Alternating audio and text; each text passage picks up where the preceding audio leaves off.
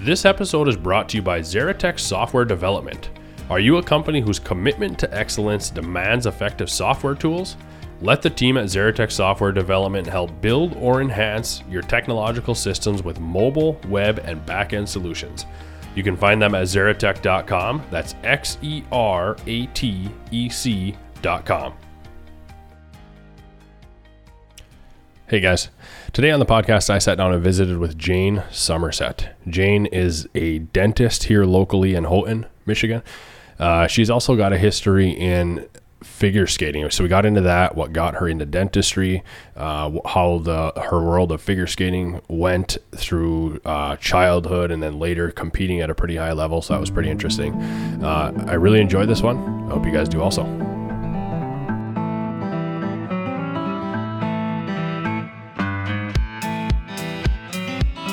Welcome to the Obsessed Podcast. I'm your host, Logan Herkus. In this podcast, we get to meet and hear from folks who are obsessed with a wide array of interesting endeavors. We dive into some awesome stories and look at the mindsets and the psychology of those who are obsessed. Let's go. Jane, thanks for coming in today. Oh, thank you, Logan. We'll see where we go, any direction, but we were just talking about what inspired you for dentistry, and you were talking about your father that got into it, right? Mm-hmm. But before we dive into dentistry, what other areas of your life, if you had to pick passions, obsessions, whatever else to fit this theme, what other areas of your life fit that? Oh boy. Well, dance, figure skating. Okay. Is a big one. And just art in general, like painting and outdoor. Mm-hmm. I'm just gonna list everything, I guess. Outdoor, like fishing and hunting. Mm-hmm. Were fishing and hunting a part of your world before you met Travis? Not really, no. Actually, there were quite a few people who not tried to get me into it, but introduced it to me. Mm-hmm. And I did go fishing with my family a little bit too, but really when you meet someone like Travis, who is so, I wouldn't say, in love and so educated with the fishing, it kind of like changes your perspective when you're around someone like that and they show like this art or this new thing in a different light. So when we started to go, his first gift to me was waders, and then a fly rod, and then a fly vise, and then a traditional bow.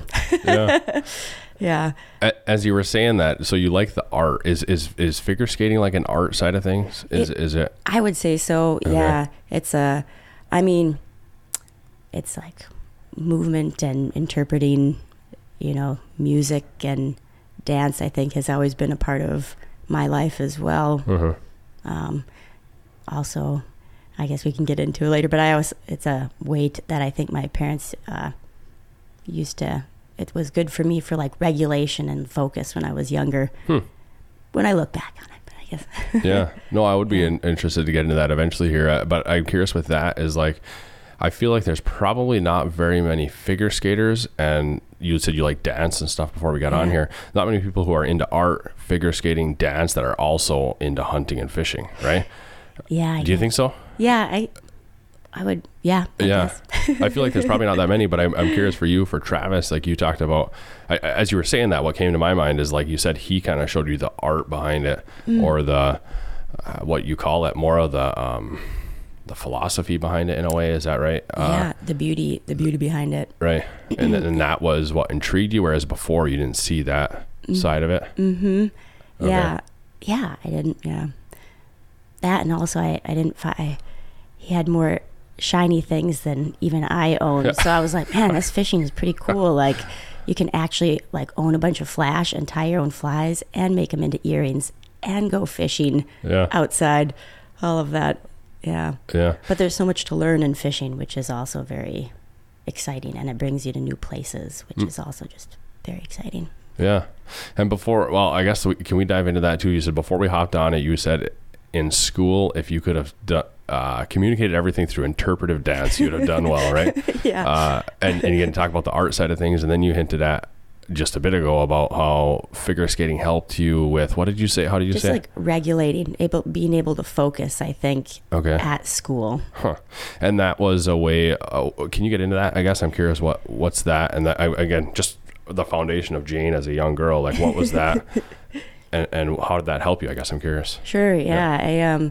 I guess I had a lot of, I think I had a hard time focus, like sitting still. I mean, a lot of young kids do. They always want to move. But so being in school for like long periods of time and focusing, if I was able to get out and move around and just kind of like let my mind go, then I would skate in the morning a lot of times and do like intense workout training and then be able to focus in school, and then a lot of times skate after school. So and then I found when that skating later in life, a little bit later, when the skating stopped and I went back to school, I had to find something else to kind of replace that, or else I was having a hard time like sitting still even in my 20s. What did you find to replace that with? Well, like when I went back to tech, like I did mountain biking, got into running for a little bit. I tried to join the ski team at tech, which, a little bit of everything. So nothing pretty consistent. Sure. Figure skating is the best. So. Right. Well, no, I'm fascinated, I guess, whether it's through this podcast or I've thought about it, I feel like for a long time. And then I've got kids, whatever else is like child development, right? Yeah. And then hearing about you saying, hey, that was a way for me to focus and if you want to call it like let off some steam in a way or whatever, right? And I feel like that's a growing trend where people are realizing that, hey, maybe we're not supposed to sit in a cubicle as a student or whatever for 8 hours a day, right? Yeah. I don't know. To me, it's just fascinating is don't, or like make the lifestyle fit the child instead of the child fit the lifestyle in a way. Yeah. I think that I was very lucky. I mean, growing up in Lance, but my mom was an occupational therapist as well. Okay. And so she like also, like later on when we moved to Massachusetts, I went to high school in Massachusetts. She worked with early intervention. So like with childhood development. So my childhood, when what I thought was normal when I talked to other people in like high school might not have been like as normal, but maybe it's more normal now, or like she would be like, all right, Jane, let's bring out the tessellation. I don't know, the tessellations. What are those shapes that you like put together? She's like, all right, create this bird.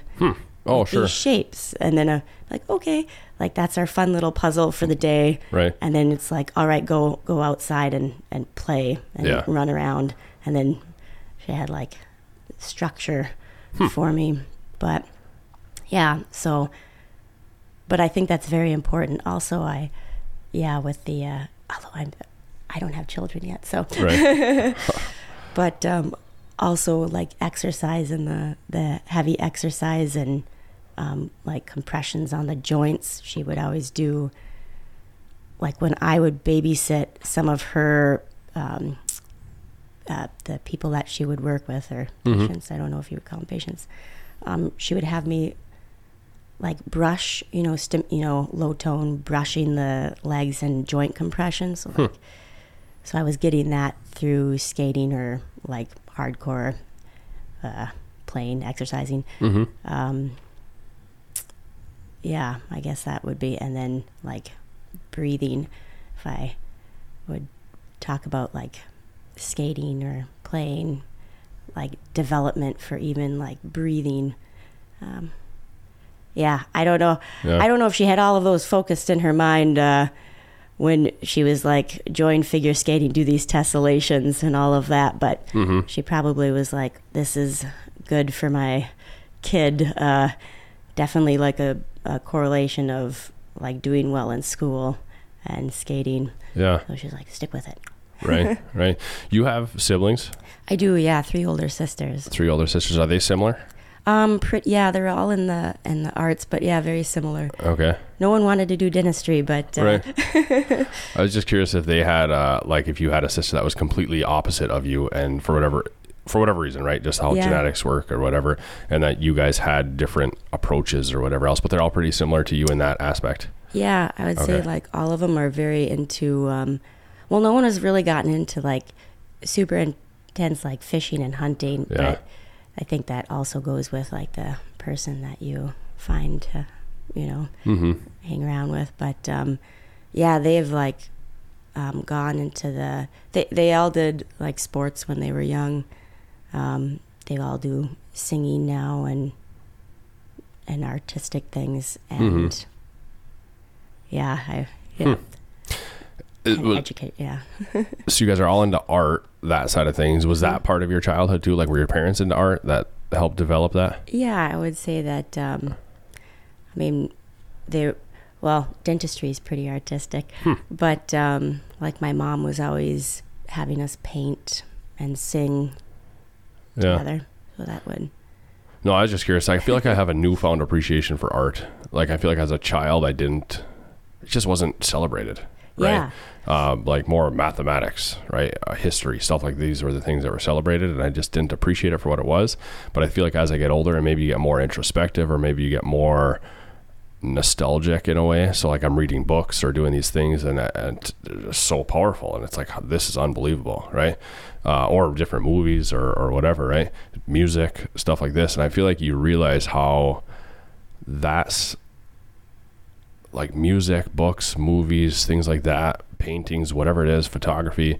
I feel like it can touch something that's hard to touch without it in a way. I don't know. I mean, I'm sure that's been talked about forever, but either way, for me, that's a newfound appreciation for sure. Yeah. I feel like I'm always finding new appreciations, right? or the same ones over and over. Yeah. But yeah, I agree as well. Like, and you think about it, everyone's like, you know, you work so hard to find a profession and then to work in that profession to make money so that you can like relax and go fishing or create beautiful things and like connect with people. And it's like, it's like a ever ending. Right.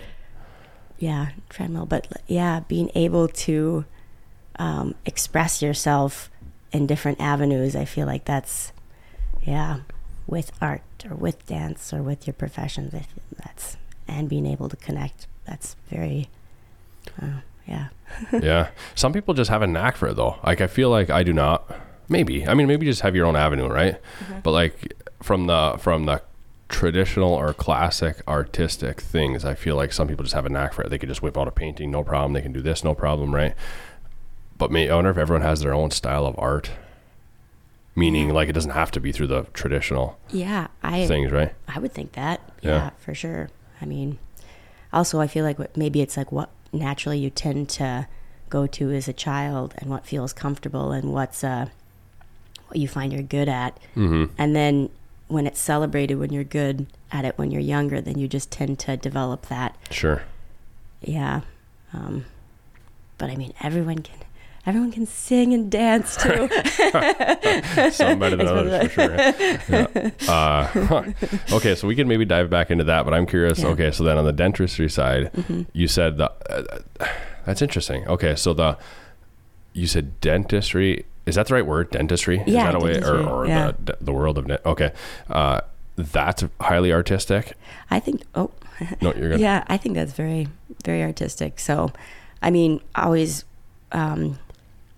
I like creating things with my hand. Like I always used to be very into making like clay structures or painting when I was younger as well. And like what I said, if I could express myself through interpretive dance or like creating something through my hands instead of speaking, sometimes the words that I want to express myself with just do not come.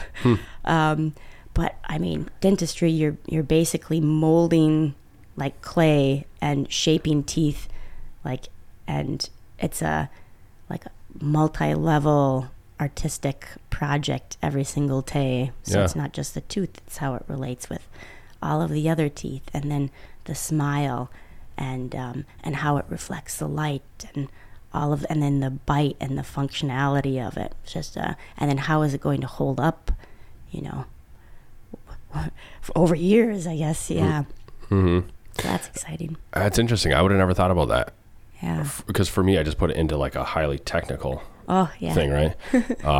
Like an equation style of a work. I wouldn't have thought of it that way. But what inspired? I mean, your dad must have been a big part of it, right? What inspired you to get into dentistry, and was that I'm always curious, like, was that a thing that you like stumbled into and like maybe, or were you pretty dead set at an age, or what did that look like? Yeah, I think like over time, I kept thinking that I may have like refound that I wanted to be a dentist. But then I looked back at one of those time capsules that we did in like second grade, and I definitely wrote in there, I'm going to become a dentist. So I'm pretty sure my dad, when we got tucked in at night, he would whisper in my ear, you want to become a dentist, because that was his last hope. But also our dental office was connected to our house when I was younger in Lawrence. Okay. And that was like my play area. Yeah. So your younger years, I don't want to cut you off, your younger years are in Lawrence, but then you went high school in Massachusetts, is that right? Yeah. So I went, I grew up in Lawrence, and then in middle school I moved to Houghton. Okay. And then in like 7th grade I moved back to Lawrence. And then in halfway through my 9th grade year I moved to Massachusetts. And then one of my sisters moved with me. And then my mom moved out there as well. And my dad and my mom would kind of like fly back to be with each other. Sure. Yeah. Okay. And that was for figure skating. Okay, cool. Yeah. So diving back into dentistry, you mentioned lots a few times. I was curious about that timeline, but into the dentistry, you said even at a young age, the time capsule side of things, you were saying, hey, I want to be a dentist, but like, is that you went to school for right after high school? And yeah. So right after high school, that's when I went back. I went to Northern for a semester, and I didn't do that well. And that goes back to I like stopped my intensive skating and just tried to do school. And I was in like it was this honors program or whatever, where you had to do a lot of examinations and get up, and class participation was part of the grade where you had to speak in front of everyone. And that is not my thing. Yeah. And so I found myself, I learned how to do the Argentine tango when I was at Northern, and swing dance. I sewed my own dress, learned how to like bead these like applique, like scenery things. And I learned the area very well, but my schooling didn't do that well. And then somebody contacted me around Thanksgiving, so it was not quite a semester. And they're like, hey, this person just broke up with their skating partner. I think you would be a good fit. And so I drove out to Colorado and skated out there, and it was just such a happy place that I stopped schooling and went to Colorado and started skating again for 4 more years, I think, or no, 3 years, something like that. Yeah. And then after I was done with that and retired, then I was like, all right, now I'm ready to be a dentist. And then I came back to Tech and did a couple summer classes, did a year, applied to dental school, got in a couple years early, and then yeah, because I was super focused. Yeah. I don't want to gloss over the skating side of things. So at a young age, if you don't mind to get into that, at a young age you got into it and you enjoyed it, but then you went and did it like professionally after school, or what does that look like? Yeah. So, I mean, the skating program was such a beautiful thing when I was younger as well. And Cheryl DePoit was kind of a head person with that. And a lot of people figure skated back in the day. And so we did a lot of like testing and competing up here. But at a certain point, I kind of like tested out of I had like my gold medal and everything. And there wasn't really anything to reach for. And so the next step, someone approached me, my coach, and was like, hey, you could get into ice dancing. And at that time, my older sister, Patricia, she was getting into ice dancing as well.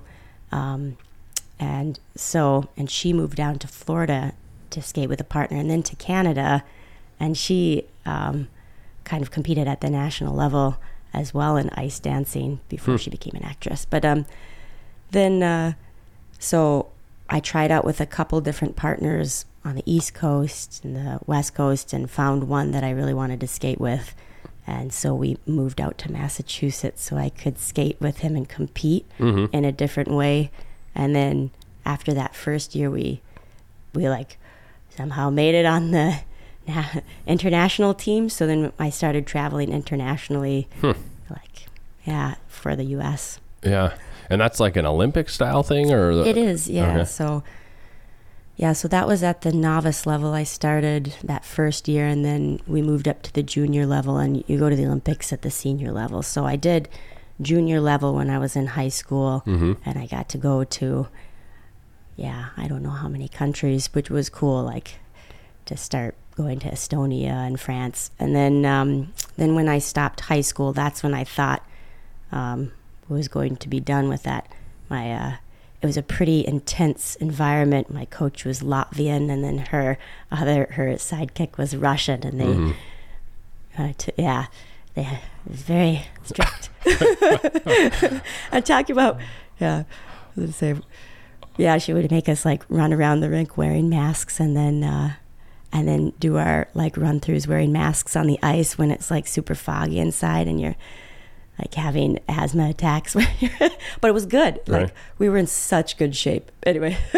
And then when I went back to skating in Colorado with a different partner, then we started competing senior level. So, and then we traveled, and we did pretty well internationally and nationally there too. But like to get to that next step, I feel like my skating life was always like the alternate, which was amazing. Like I got to do so many things, but it takes so long in ice dancing. If you look at the people, you're going to get me on it. No, go on it. Yeah. Okay. Yeah. But it takes so long for like ice dancing. Ice dancing, you have a lot more longevity than say like freestyle, which is a lot of compression on the joints, and you get a lot of injuries. With ice dancing, it's a little bit better because you don't have the jumps and the throws.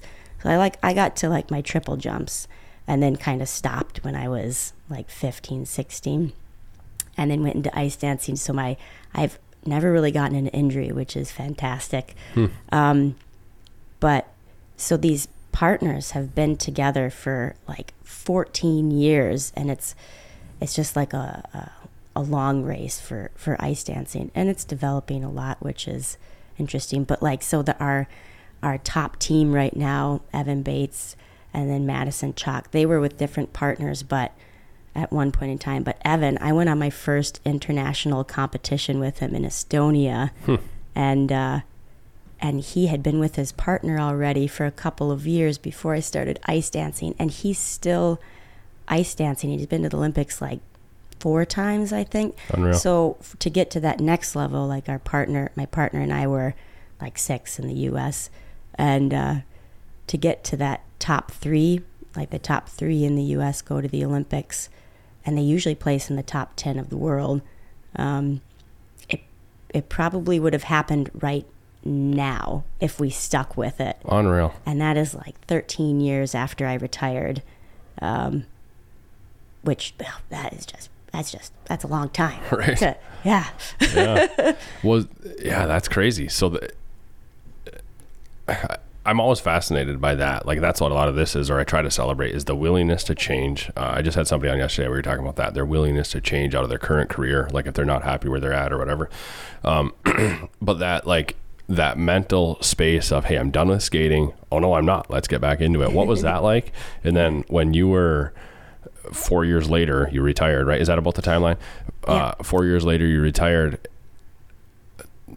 Yeah, just what goes into that choice? Like, was it like, hey, was it a hard choice? Was it like, no, there's no way I'm doing another 13 years of this? Or what was that like? That was a very hard choice too. And I think a lot of it comes from like feeling fulfilled or reaching a point where you feel like you've developed yourself, like pushing yourself to where you've achieved what, like, I guess, what you feel like you can, what your body's capable of doing. And when I was 18, I just felt like there was so much more to the ice dancing world that I haven't experienced. And because I worked with one coach, and it was such an amazing experience, and I learned so much in high school but it just opened up like another door. And so I was when I thought I was ready to become a dentist, like I just felt like I was deprived of learning so much more. I just felt there was, And so when I went to Colorado just to see what it was like, it was just like a whole brand new system of coaching and all of these high level athletes that were all at the, Olympic level. And it was like holding this apple of like, come to this beautiful place and learn from all these new choreographers. And you get to train at the Olympic Training Center at this level, which then you get to interact with like all of these other Olympic athletes and learn about them and like what they've been putting in with their lives, to reach their, their goals. But and so going there and then working with all of these different choreographers from all over the world and then training for however many years. And then I trained in Michigan for a little bit as well. After 3 years of that, with my partner, at that point I was like, okay, I've gotten to a point where I feel like I can express myself through dance and on the ice. Like there's not much more that I could perfect my skills, but there's not as much more I can learn. I mean, I could continue to learn from different choreographers, which is wonderful, but I want to learn something else that's going to be, it wasn't mentally stimulating enough, but it was, So, and I was like, now it's time. I've got to exercise my mind. Yeah.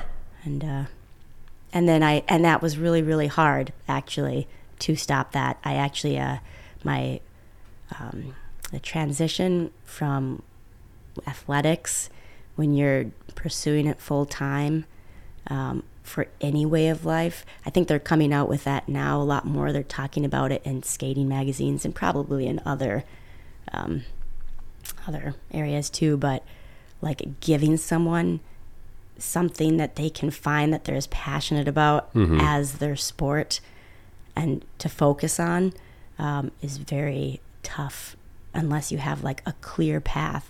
And for me, that was dentistry. So I like poured everything into dentistry. But my partner and I, we went to like a sports psychologist our last year to talk things through. And my skating partner is still figure skating. He's a coach in Arizona and he skates and does shows. And there's always part of me that like I'll get invited to do shows out in Arizona or Idaho. And I'm like, oh, I could go and perform, which like is so fun, but I can't take that much time away from the practice. Right. But I actually asked my parents to decide for me. That's how I stopped. I said, "Can you please tell me that I need to stop skating because it's expensive, and that I need to go back to school?" And I said, if you take too many options off, if you present someone with too many options, then you have like decision fatigue, and then you're unhappy with whatever you choose. So if you say, all right, go back to school, become a dentist, or continue figure skating, and then choose that as your life and become a choreographer and travel the world and teach figure skating, become a choreographer, then it's like, all right, I have two decisions. Both of them are great. I'll choose one. I'll be happy. Yeah. Forrester Research interviewed 206 senior technology leaders in major organizations responsible for software development sourcing. 63% said their software development service partners do not have a full understanding of their end customer. If you're dead serious about moving faster and getting more done, Xeratech Software Development can help you move forward with confidence. Let the team at Xeratech Software Development help solve your problems with mobile, web, and back-end solutions. As they align with their clients, they use a proven method to understand the scope of the problem and help demystify the steps to make it go away. They will deliver the software solution you need, and they do it with the integrity that you'd expect from a family-owned business in the heartland of America. Schedule a call with the team at Xeratech today at xeratech.com.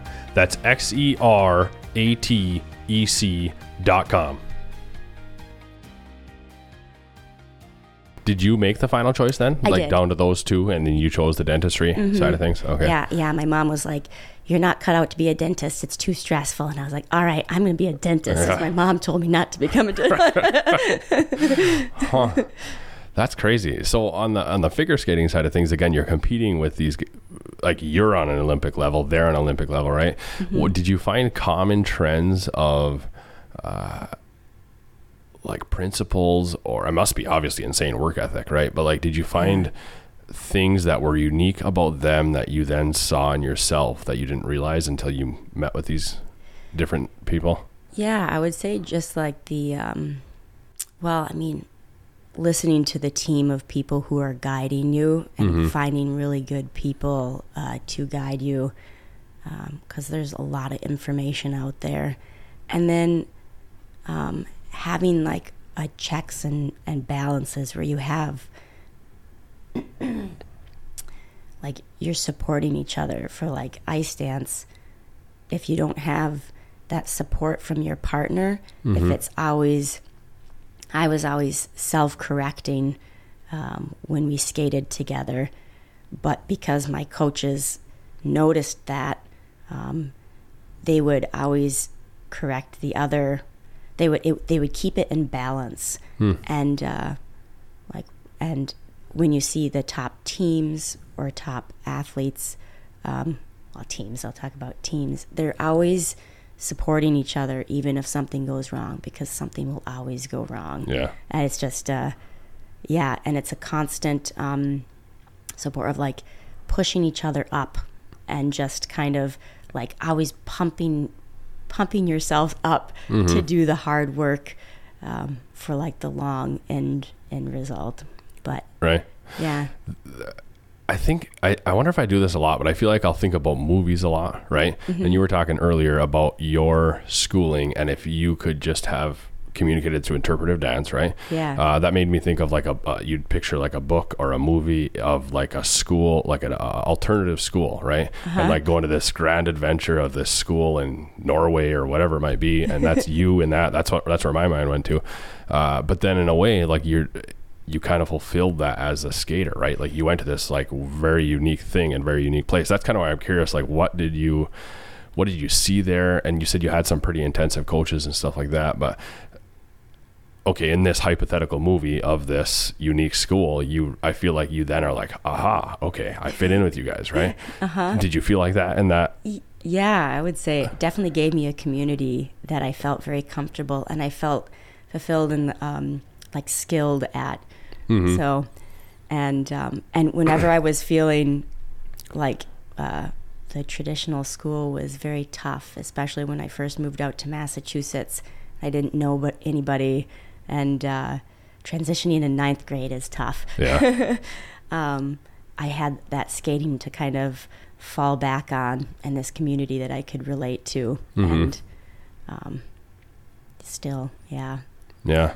No, and okay, so using that whole framework, then it makes me think of, okay, for in that Olympic setting, you guys are all unique in your own ways, but also very similar because of your work ethic and whatever else, and you're into that side of things. I'm just fascinated by like what's the trends like like on the terms of like happiness, on the terms of like communication styles, on the terms of like self-esteem. I don't know. That to me is just interesting. I don't know if that makes sense, just because it's just such a unique thing in a unique place that you might find that, yeah, these people are performing on a super high level and it's unbelievable. But little do you know they're really struggling because of the demands of the sport or whatever else. I don't know if that makes sense. But yeah, no, I feel like there were a lot of eating disorders. Yeah. A lot of people pushing their bodies to where they would get injuries a lot. And some people are just more prone as well. But, random things happen with sharp blades on the ice. Yeah. And always having, and that's where I think, like, in high school, it was probably a little bit more, I could have fallen into being more, I would say there were definitely some times where I was not very happy and I was depressed and I felt oppressed from my coaching and like I was never good enough. But I always had very grounded, I was just very lucky as well with my parents and coming from the UP and a bigger idea of like that this is not the only thing in life. Mm-hmm. And it's just one aspect, and I'm probably going to be doing other things. And if I failed at this, I mean, there's so many other things to focus on. But always that grounding support of my parents and my family saying, like, oh, you're doing a good job. Like, don't be too hard on yourself. And yeah, your coach says you should lose weight when you're like super, super low body fat. Right. But you know what? That's not like you're good, like everything's fine. And then they would feed me just like nice, healthy food. Mm-hmm. Yeah. Very interesting. The Russian, some of the advice from my coach in high school, but well, I had a gentleman, and I'm probably gonna butcher his last name, Stan Myaskovsky. I might have said that right. Anyways, he teaches jiu-jitsu here locally, but he's from Russia originally. Very cool. And he talked about how him at a young age, and again, this I don't know the timelines of. I should know some of this, like the whole Russian side of the government, whatever else. But anyways, he said when he was young, he was hand selected due to his father's history with hockey of like, yes. And he said his coaches, his parents were like, you're going to play in the NHL. And you could picture his lifestyle along that line of what that would have been like. That's exactly what my coach, her name was Yvette Ice. Yeah. Yvette Itza. Huh. I don't know. But, and then, yeah. But she said she was hand selected for figure skating, and she would like walk and go on the train to go to this facility, and she wasn't known by her name until she got good enough when in ice dancing. So she was known by they had a group system, and you'd move up to different groups and you'd have like a number assigned to you. But yeah, it was very interesting. But I mean, in one aspect, it's really wonderful to be able to be, hand selected and be shown that you're good at something when you're young, right? And have that developed. Yeah. Anyways. Yeah. No, it just gets me thinking. Like, we'll go down different rabbit holes. But like, growing up, we'd watch the Detroit Red Wings, and they'd have different like Pavel Datsyuk and Sergei Fedorov and these different players that come out of Russia, and you wonder what was their childhood like. Yeah. It's all unbelievable when they're in the NHL and scoring whatever else, but you're picturing what were they doing when they were 6? You know what I mean? You picture just long days of just drills and work, you know what I mean? Yeah.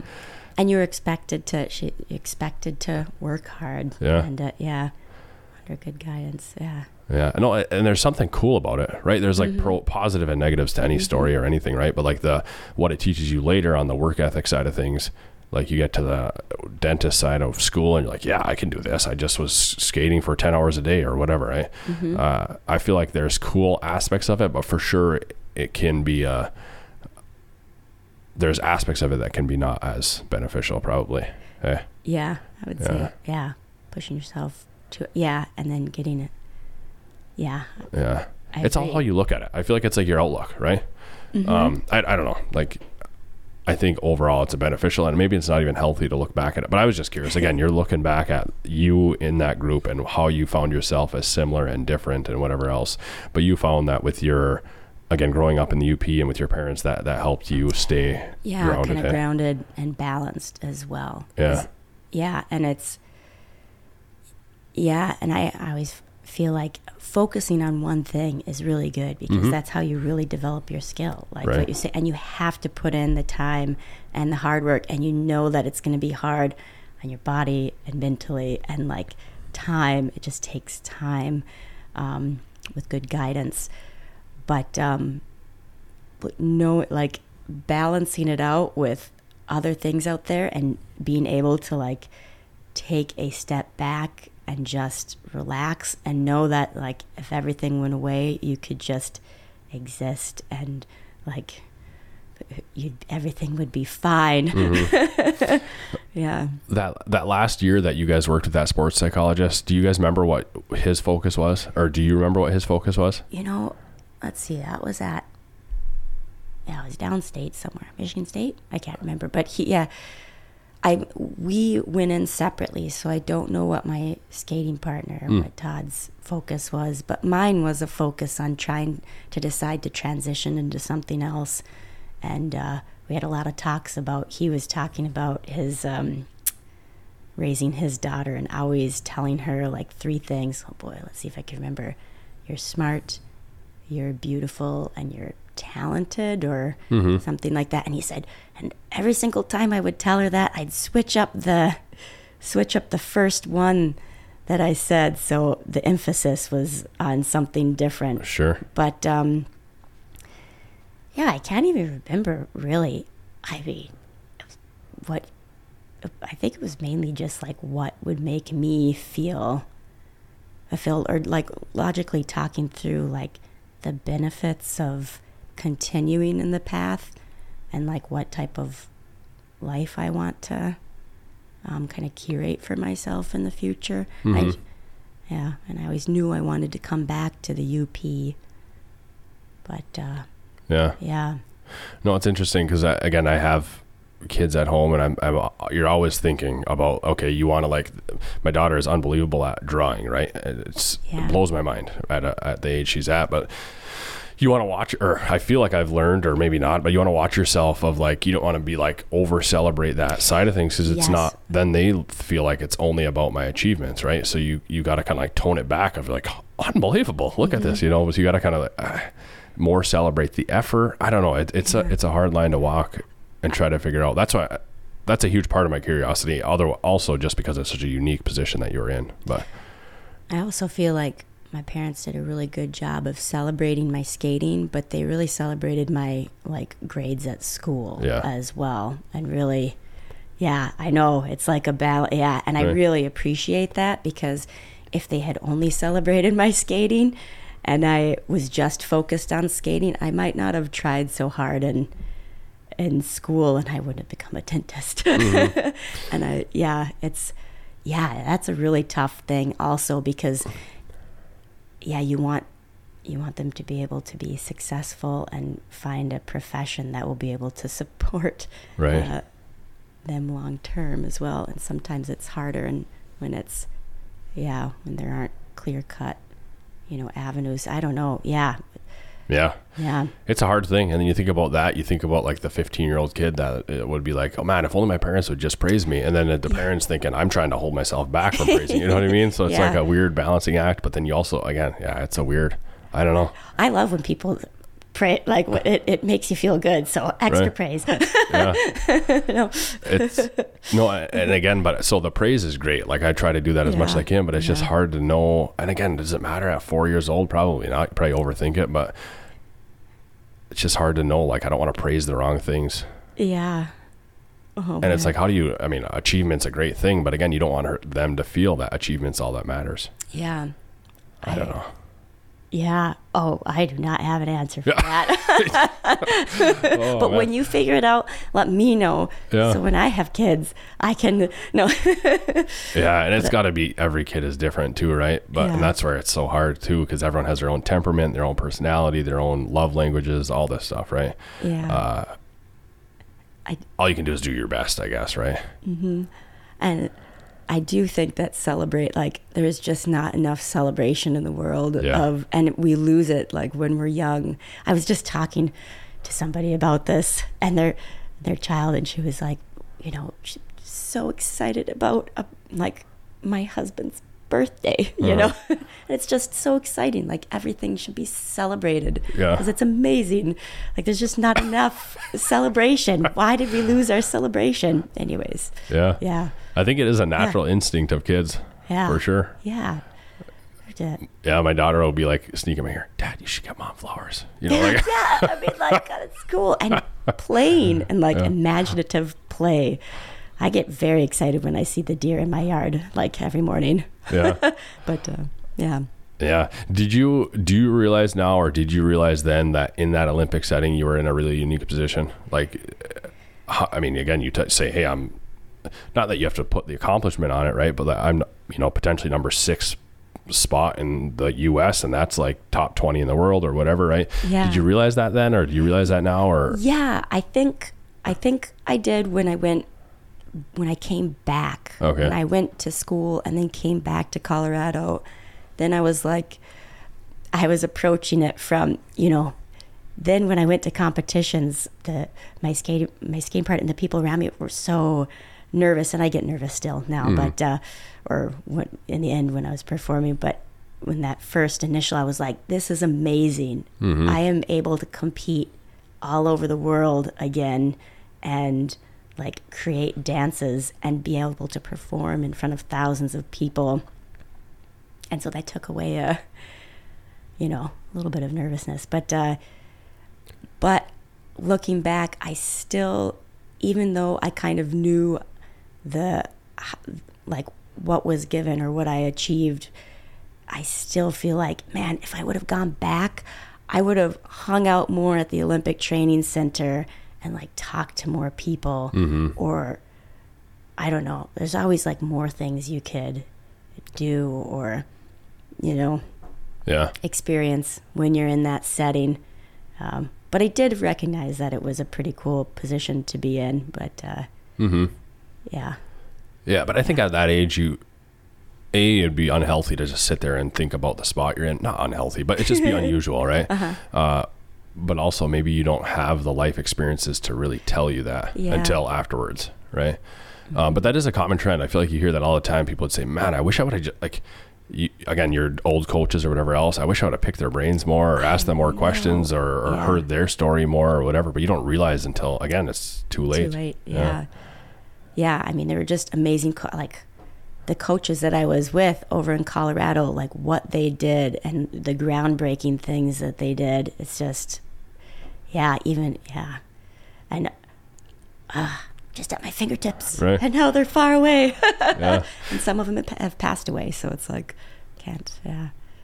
Do you this podcast has evolved quite a bit. There's certain times I'll focus on a lot of things, and one of the things early on I was interested in is how do people view their lives, right? And I learned that some people, like we're talking about these questions, so looking back, and some people have never thought about them at all, and some people have thought about them a lot, and I asked them a question like, I've never thought about it. I'm like, holy moly. Anyways, learning through that, and I've watching different videos of Jordan Peterson and some of these different people, and learning that there's like a personality style for how you view your life, and that one of the things he said is if you are more creative, you're more likely to see your life as a movie in a way, right? Or see that as a story versus less creative would not see it as a story in a way. And I feel like I've for quite a while always viewed my life as like a movie, and that could be like yourself, like grandiosing your own life or whatever. That's fine.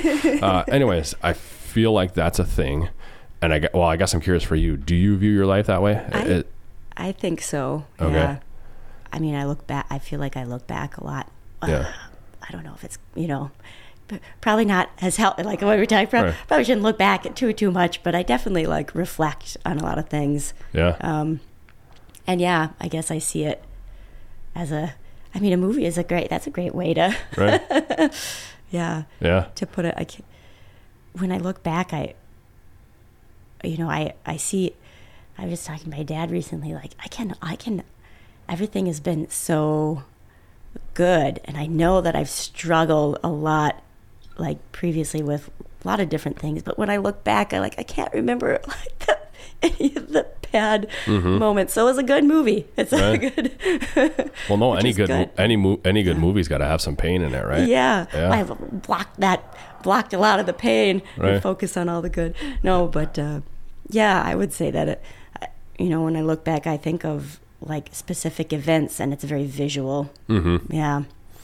No, and again, I that's where my mind went the moment you talked about your learning style, and then thinking about this is thinking about that fits a movie, like going out and again, this unique school that I talked about, or the Olympic side of things.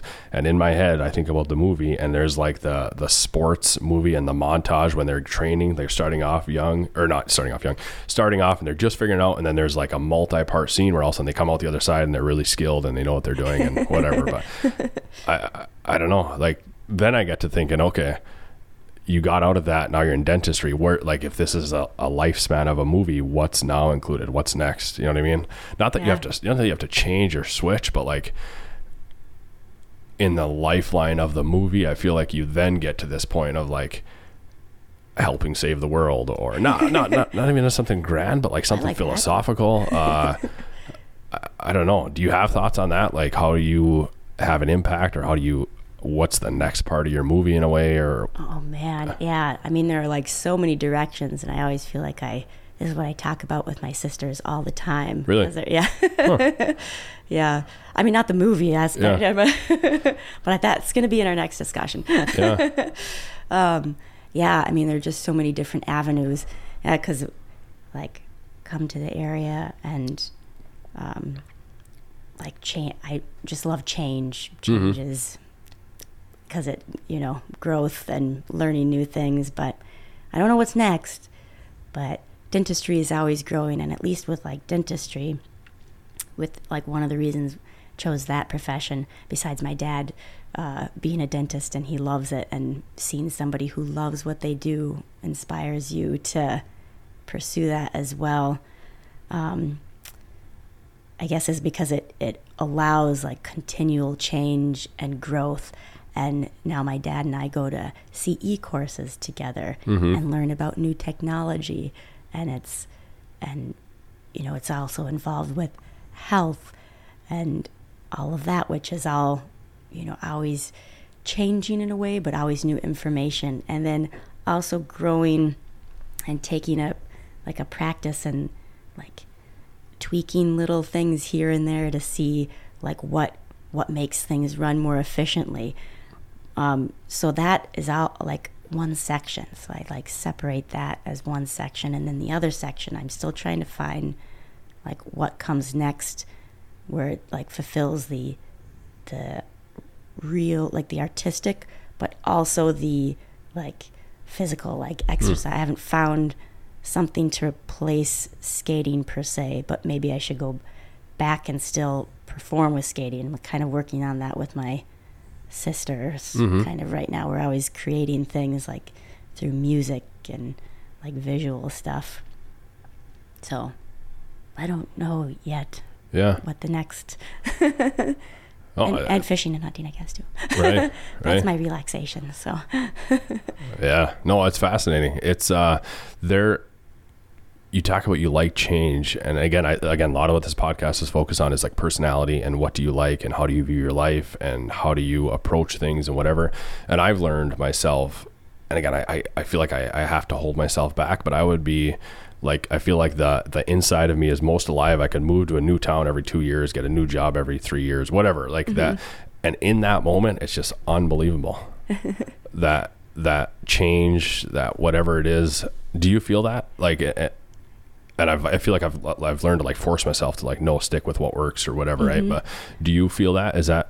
Yeah, I feel like that type of change for sure. Like I always want to like go and learn and explore like new places. But, and I also, on a side note as well, though, I do feel like I'm able to want to explore all these things because I have the stability and the consistency of going into the office every day, like a stable place, a very stable guy that Trav, and then so those are my consistent, and then my family, like just very stable support. Right. And now I'm like, now I want to go like explore all the time. Sure. Like learn new things because I have like my core stable things. Yeah. You know what I mean? And that's probably the answer, right? Finding a lifestyle and a balance where you can do all that while having stability, right? Yeah, like fulfilling those small little things, just finding out exactly what, without traveling to Europe for a couple of years. Right.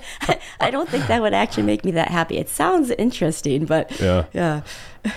But a week to Canada, like backcountry fishing, that fulfills like that exploration for us. So yeah, no, I mean, that's it, right? You can find it through vacations and stuff like that too. But I don't know. I'm just curious about what that is or why that. Why that's there. And is it come from a creative thing? I don't know. What makes a person want to travel and explore and do that? Is it learning? Is it like the learning aspect, like just always wanting to learn about new things or experiencing like communities and connecting with different communities? Yeah. I don't know. Yeah. Are you extroverted? I don't know. You're not sure? Like if you gut reaction, like in a social setting, that's a loaded question because there's certain social settings where I'll be stone quiet and then others where I'm very alive and engaged, right? Yeah. But anyways, what's your reaction to that? If I feel comfortable and it's a smaller group, Yeah. then yeah, I guess I can be pretty loud. But Yeah. most of the times, if it's a bigger group, no, I am a very quiet, like, yeah. Mm-hmm. I don't know. Yeah. Well, no, the reason I ask, I guess, is that I feel like I've heard this thing or learned where there's one theory of extroversion is that something in your nervous system, it takes more for you, not you necessarily, but somebody who's extroverted to be stimulated. That's where they then seek out that social interaction, because then it allows them to be stimulated to a satisfactory level. Whereas an introverted person, it takes much less and they are perfectly happy staying at home for the evening or whatever, right? But then I wondered is there a correlation between extroversion and that excitement of travel, because it's just stimulating. And again, people must travel for different reasons, but I wonder if that's part of it. That's interesting. Yeah. Also, maybe like I train myself to like be very like performing all the time and having that like intense adrenaline rush. Yeah. And now I'm like, where is my adrenaline rush of now I have to like, yeah, I don't know. Yeah. The other part I've heard is like, okay, part of this podcast I've been focusing on, I'd love to go hike the Pacific Crest Trail, right? Go hike for 5 months. You talk about Europe for 2 years. And again, that seems crazy. 2 weeks in, I'd be like, what am I doing this for? Anyways, just figuring out like, why is that? And then I realized, or somebody, a friend of mine, or I should say my sister-in-law's mother, mentioned that it's probably because you're stuck in a very technical role a lot of times, and then that's your way of like trying to like balance that. Like that's you craving that, whatever that is, that I don't know, that left brain, right brain side of things or something like that. Yeah. And I think I could see that, like if you're in this like produce, go mode, you have this craving for this other side of things, and maybe it only takes you a week in Canada to fulfill that other side too, right? Everyone has to find their own thing, but I don't know, just curious where that comes from. Yeah. Oh boy, I don't know. But yeah, I mean, like the balance as well. Yeah, I definitely crave like with the lifestyle that I have right now, it is definitely like, even this week, like I told you before, I was just like one thing right after another, and my mind is just always like on the go, and therefore, yeah, 1 week would be good as long as it's like extreme silence and like nothing, like forced relaxation, and I've been trying to find, like, even other times with like our fishing trips, it hasn't been quite that, so like a week in Canada actually does fulfill that extreme silence to balance out the go, but I don't know where I don't know where it comes from. It's got to be different for every person, right? But I guess where I'm always interested is like the trends or the commonalities, because it can give you insight into, I feel like the more you know about yourself, the easier life can be. I don't know, we all have shortcomings or things that you might lean towards or whatever, and I feel like if you learn about that, you can look at it and work with it and be like, yes, I am this way, but I can counteract it with this, or lean into it or whatever, right? I don't know. But what about back on the dentist side of things? So after all the Olympic side, you went to school, went into dentistry school. Was that, and again, you said you, on the Olympic side of things, you almost got to the point where you weren't being challenged, or you weren't necessarily being challenged mentally. And then the school side of things filled that. What was that trajectory then like? Was that enjoyable, hard, tough, all the above? What was that like? Yeah, it was tough to like transition right away. And then to find, like one of like classes, it was like rediscovering school and going into classes. I was like a little bit older than everybody at Tech, and but then rediscovering like every single time I moved back to Houghton or the UP, it was like rediscovering the UP in a different way, and the outdoor aspects. And I was never allowed to mountain bike or ski when I was skating, so then I got into like skiing and mountain biking, in the area. And then going into class, I was like super excited to do like DiffQ and like math classes, and everyone else was like plugging along because they've been in school this whole time. But so that aspect was really exciting. And then I found like trying to do other sports and not being quite as good as like what I was at figure skating, or not as recognized, was very that was like, oh, this is makes me feel bad. Yeah. That was a little bit like of a transition, like, okay, I'm not devoting my life to, you know, this one sport. I don't have to be like the top, the best. So that learning process of quite a few years took a little bit, and then that took a couple years of transition there, and then everything was, and then I met Travis, and then when I went to dental school, I guess that was, that was a nice transition. I didn't have like the physical activity like the figure skating, but I had almost every weekend I'd drive up to the Sioux, and Travis and I would go fishing. So like that was a different transition of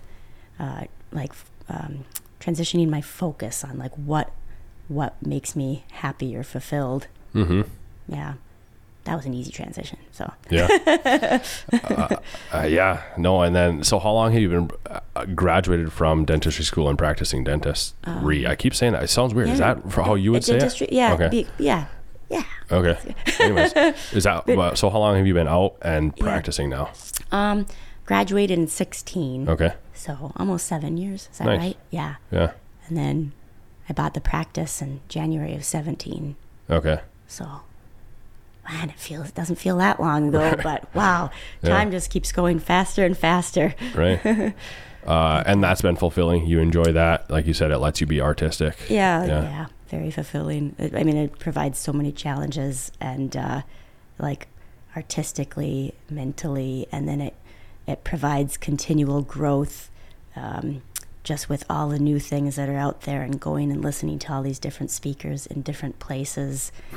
And then it connects me to the community up here, and I get to learn about people. It's one of the best way to learn about people is sit them in the chair where they can't go anywhere, right. And then and you get to read them. It like presents a challenge of, if someone's, you know, you're doing so many different things, you get to read a person. If they're really nervous, then you have to give calming energy, and you find out what they need, and you're helping them to make, you're creating a positive impact on their life, hopefully. But so that's really fulfilling. And then there's still some, still looking for the performance fulfilling part of my life. And I want to touch on that in a minute, but I'm curious, part of my focus lately has been on health, trying to figure out some health things that I'm going through, right? And it feels like there's just a never ending world of that. So I guess, well, not even necessarily preface with that, but just for you on the dentistry side of things, I guess I feel like I've learned that everything is so interconnected, like with your organs and all this stuff, and your brain affects your gut, and your gut affects your brain, and whatever else. That must be true of your mouth as well.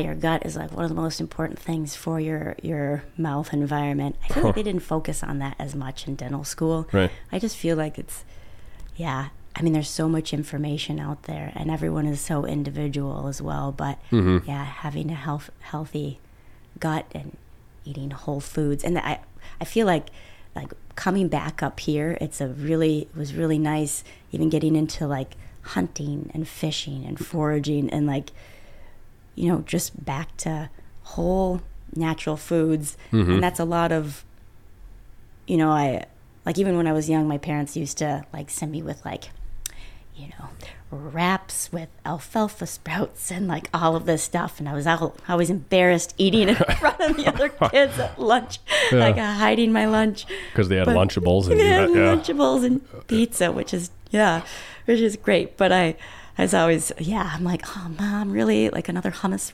wrap? But anyways, but like finding, like focusing on, you know, the individual, like allergies, you know, mean, like, and in living environments, if there's any like mold or allergies that, affecting the breathing. And then if kids end up being like mouth, breathing through their mouth a lot, then they're not, their palate isn't expanding because the tongue isn't resting on it and expanding the teeth, which affects the airway, which affects your sleep, which affects, how you learn at school, which it just like all goes through it, which is why I go back to figure skating. It's probably figure skating and hockey, such a great childhood development thing, because you're exercising your body and you have to keep your mouth closed. Well, in skating, you have to keep your mouth closed. So you're breathing through your nose a lot and you're developing your body in that way. But yeah, gut health, oral health, it just all goes, and mineral absorption, and yeah, it just all kind of goes together. Yeah. There's just like so much information to learn out there, and and it's exciting. But, is that everything? Is that a growing thing right now? Is how connected your mouth is to everything? I think it is. Okay. Yeah, and I think a lot of people are doing. I mean, with the internet and with information out there, I feel like a lot of people are focusing on it and learning themselves. And it's just so much easier to gather information. There's a lot of misinformation. There's a lot of bad information out there too, and like trends, and so balancing it out and finding what's right for the individual that's always a puzzle as well. Yeah. Can you give a good example of what's a really highly talked about bad trend? Oh boy. Or is that it's not very bad. I mean, like some things like charcoal toothpaste for whitening, or trying to think of some of the trends that people have been coming into the office. I can't think of any specific ones, but like something that's really abrasive to the teeth. No, it's not going to whiten your teeth more. It's just going to take away another layer of enamel. You can't get that enamel back, even though, and I mean, I mean, there are a lot of controversial topics that we could talk about, but I feel like I don't want to get you in trouble. I don't want to get in trouble. Some days I feel very opinionated, and other days I'm like, right. And you mentioned the mouth breathing side of things. I feel like I've seen this thing. There's a book about mouth breathers versus nose breathing, and there's like twins. Is it maybe it's called maybe breath or breath? Yeah. Actually, I just watched the speaker of the book Breath at my last continuing ed, so that was fun. But my exposure to it, I remember Googling it, like you'll see these things, what is that? Google it, and the pictures of like twins, and one was a mouth breather, one was a nose breather, and their jawline was 100% different. Yes. The nose breather was square, healthy, however it should look. The mouth breather was protruded. Sorry. Where like the chin was like gone, I feel like, for the mouth breather. Or am I describing that right? No, that's correct. Yeah. And it just when you're mouth breathing and you don't, it just the natural it affects the development for sure. Also like eating like regular raw vegetables and meat and like tough things as well, like that force on the teeth and the bones, you need that for growth as well. That's the same with like physical activity when you're young, and like joint compression, you need that sedentary soft diet, processed foods, you're just not going to develop, your body it's not supposed to develop that way. But when you're breathing through your nose, all the forces in your mouth, your jaw's relaxed, and with that tongue, it's balancing forces, and it allows the palate to grow at a certain, to expand, and that affects the airway long term. So, and you can affect that with, later in life with ortho as well. But if you can do it when you're younger, that would be great. Right. And it just takes like small little tweak, like if you see your kid, or if you notice that they're breathing through their mouth a lot, even at night, they're even like allergies, the root of it instead of, Yeah. No, it's interesting. And then you mentioned the food side of things. That was it too. Hey, if you're eating soft, mushy foods, and processed, like just a lot of carbohydrate. I mean, you think about it, like meat and vegetables and just, just regular. And it's so interesting, like our foods, all the organic and the raw, it's just, they're more expensive than, a package of crackers or, but if you're, and you could like go down a rabbit hole and get like really focused on all of these things, but so balance there as well, like easiness to feed yourself and whole foods and all of that stuff. I mean, you could really get into it where like Travis and I are trying to eat like as much wild meat as possible, that type of thing, but things take time as well. So, and if you're switching over to like whole foods and grass-fed beef and deer meat and wild meat, like things take time too in the gut. And it's yeah. No, it's something I'm highly engaged in, but it is, I've heard it said like you got to balance something to the effect of like time, budget, and stress, right? I mean, if you're stressed out to the nines and you're not making your mortgage payment, well, what are we doing here, right? And if you're stressed out about food, right, or about the way that you eat and being like so particular, the stress on your body is going to affect your gut and your mouth just as much, right? I've seen that, and that's why like taking time to like breathe and fish, like forced relaxation to that is so. I've seen mouths completely, the chemistry in the mouth change just from being stressed. And that changes everything. But it goes back to the gut again. No, it's interesting stuff. But that's where, again, there's so much more than meets the eye, right? And to figure out everything is, that would be tough, but it's a good goal. I feel like I've frequently said I don't prep for these, but I realize mentally I do, right? I'm not necessarily saying, hey, I'm going to ask you these 10 questions, but I'll be like thinking, hey, what are we going to talk about? Where are we going to go? And one of the things I was thinking about is you with hunting and the dentistry is when you kill a deer, do you end up looking at its teeth and thinking about its teeth? Yeah, I do.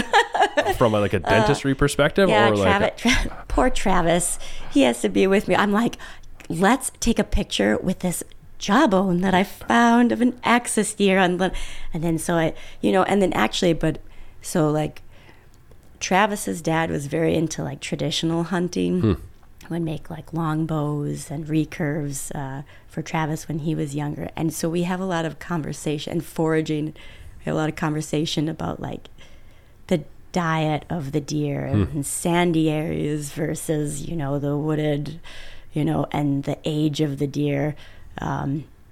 That type of thing. But I do look at the teeth once in a while. That's fun. No, it's just a part of your profession, right? I remember when I was living out west one summer, I had a lawn business. My friend had a roofing business. We both drove by a house, and at the same time, I said, "Boy, look at their lawn," as he was saying, "Boy, look at their roof." It just depends what you're into, right? Like, I mean, on the dentistry side of things, you're gonna look into that, but no, it's interesting to look at the lifespan, but then again, talking about the Olympic side of things, whatever else, and then like, what do you replace that with? And then the question, like, do you need to replace something with it, right? I don't know. Those kind of questions are interesting. I've got one last question, unless you've got anything else we should talked about, covered, things that we discussed that spurred something else that you thought of? Not too much, except for I was taking a picture of a fish who had teeth recently, but I can't remember what it was. It was in Louisiana. We were fly fishing for redfish. What are those little sheepfish? Okay. Sheepfish? Anyways. Bonefish? I don't know. No, we were fishing in the Bahamas for bonefish.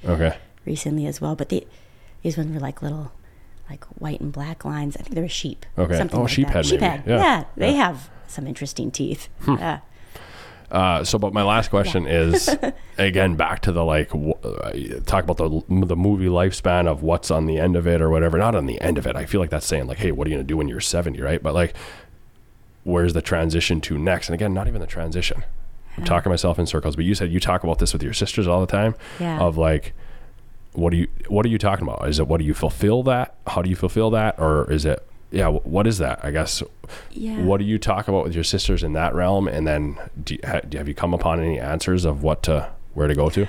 There are never clear answers. Yeah. No, but we're always talking about like expanding or developing or like what to do next. And so like Annette, my sister's, maybe starting a production company, but she's been in the wine industry and the music industry, and now she's like, well, maybe I'll start helping other people do.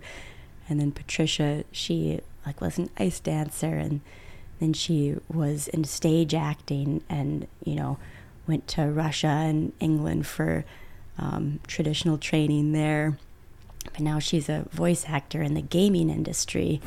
But so we've been talking about next life things. And then Kathy, she has her doctorate in Baroque early music, but she's always looking at other avenues to create visually and just performing in that realm and developing in other ways too. But and then I guess we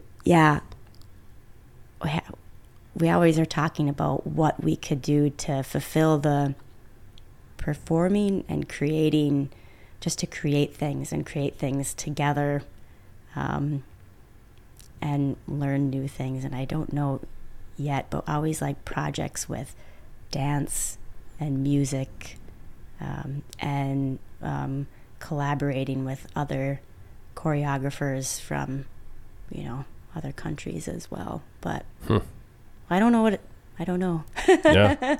And again, I don't mean to make it sound like you have to find something. I'm just curious what that looks like. And you said your sister on the production company, that's what would that entail? I don't know what that music. So she does Annette, all my sisters do music, and they're each very different. Actually, one of my sisters, Patricia's having her album release. Actually, today is Zelda, the game Zelda. The second one is coming out, and she's the voice of Zelda. Oh, cool. What the heck? But so she has an album release next week. But my other sister, Annette, is starting a production company in Traverse City, and that would be for producing individual artists' music. So she's been in the music industry from different standpoints of creating her own albums and performing. She's a singer-songwriter, but then also creating children music for Baby Genius and stuff in that realm, and then others for advertisements and movies, that type of thing. So now she's like, well, moving back to Michigan, maybe I should just start to help other people do what I've done as well, which is fun. Yeah. So maybe she'll help me produce my own album sometime. Right. Do you sing? With my sisters, yeah. Okay. Yeah, a little bit guitar. I'm always songwriting, so. Yeah. Yeah. I don't know. Like I said, when I was young, the art side of things, I read a lot, so I suppose I appreciated books, but I didn't feel like I didn't have the perspective till later of realizing the value of it. Yeah. Yeah, I don't know why or what, but yeah, it's fascinating to hear about. And again, I say I don't necessarily prep. I did not expect getting into the Olympic skating side of things and talking about that side. So I really enjoyed this, Jane. Thanks for hopping on. Yeah, thank you very much. So yeah, that's very cool. Hey guys, thank you for listening today. I hope you enjoyed it. If you have and you feel so inclined, share this podcast with your friends, subscribe to the podcast wherever you listen, and give us some feedback with a review. Until next time, thank you.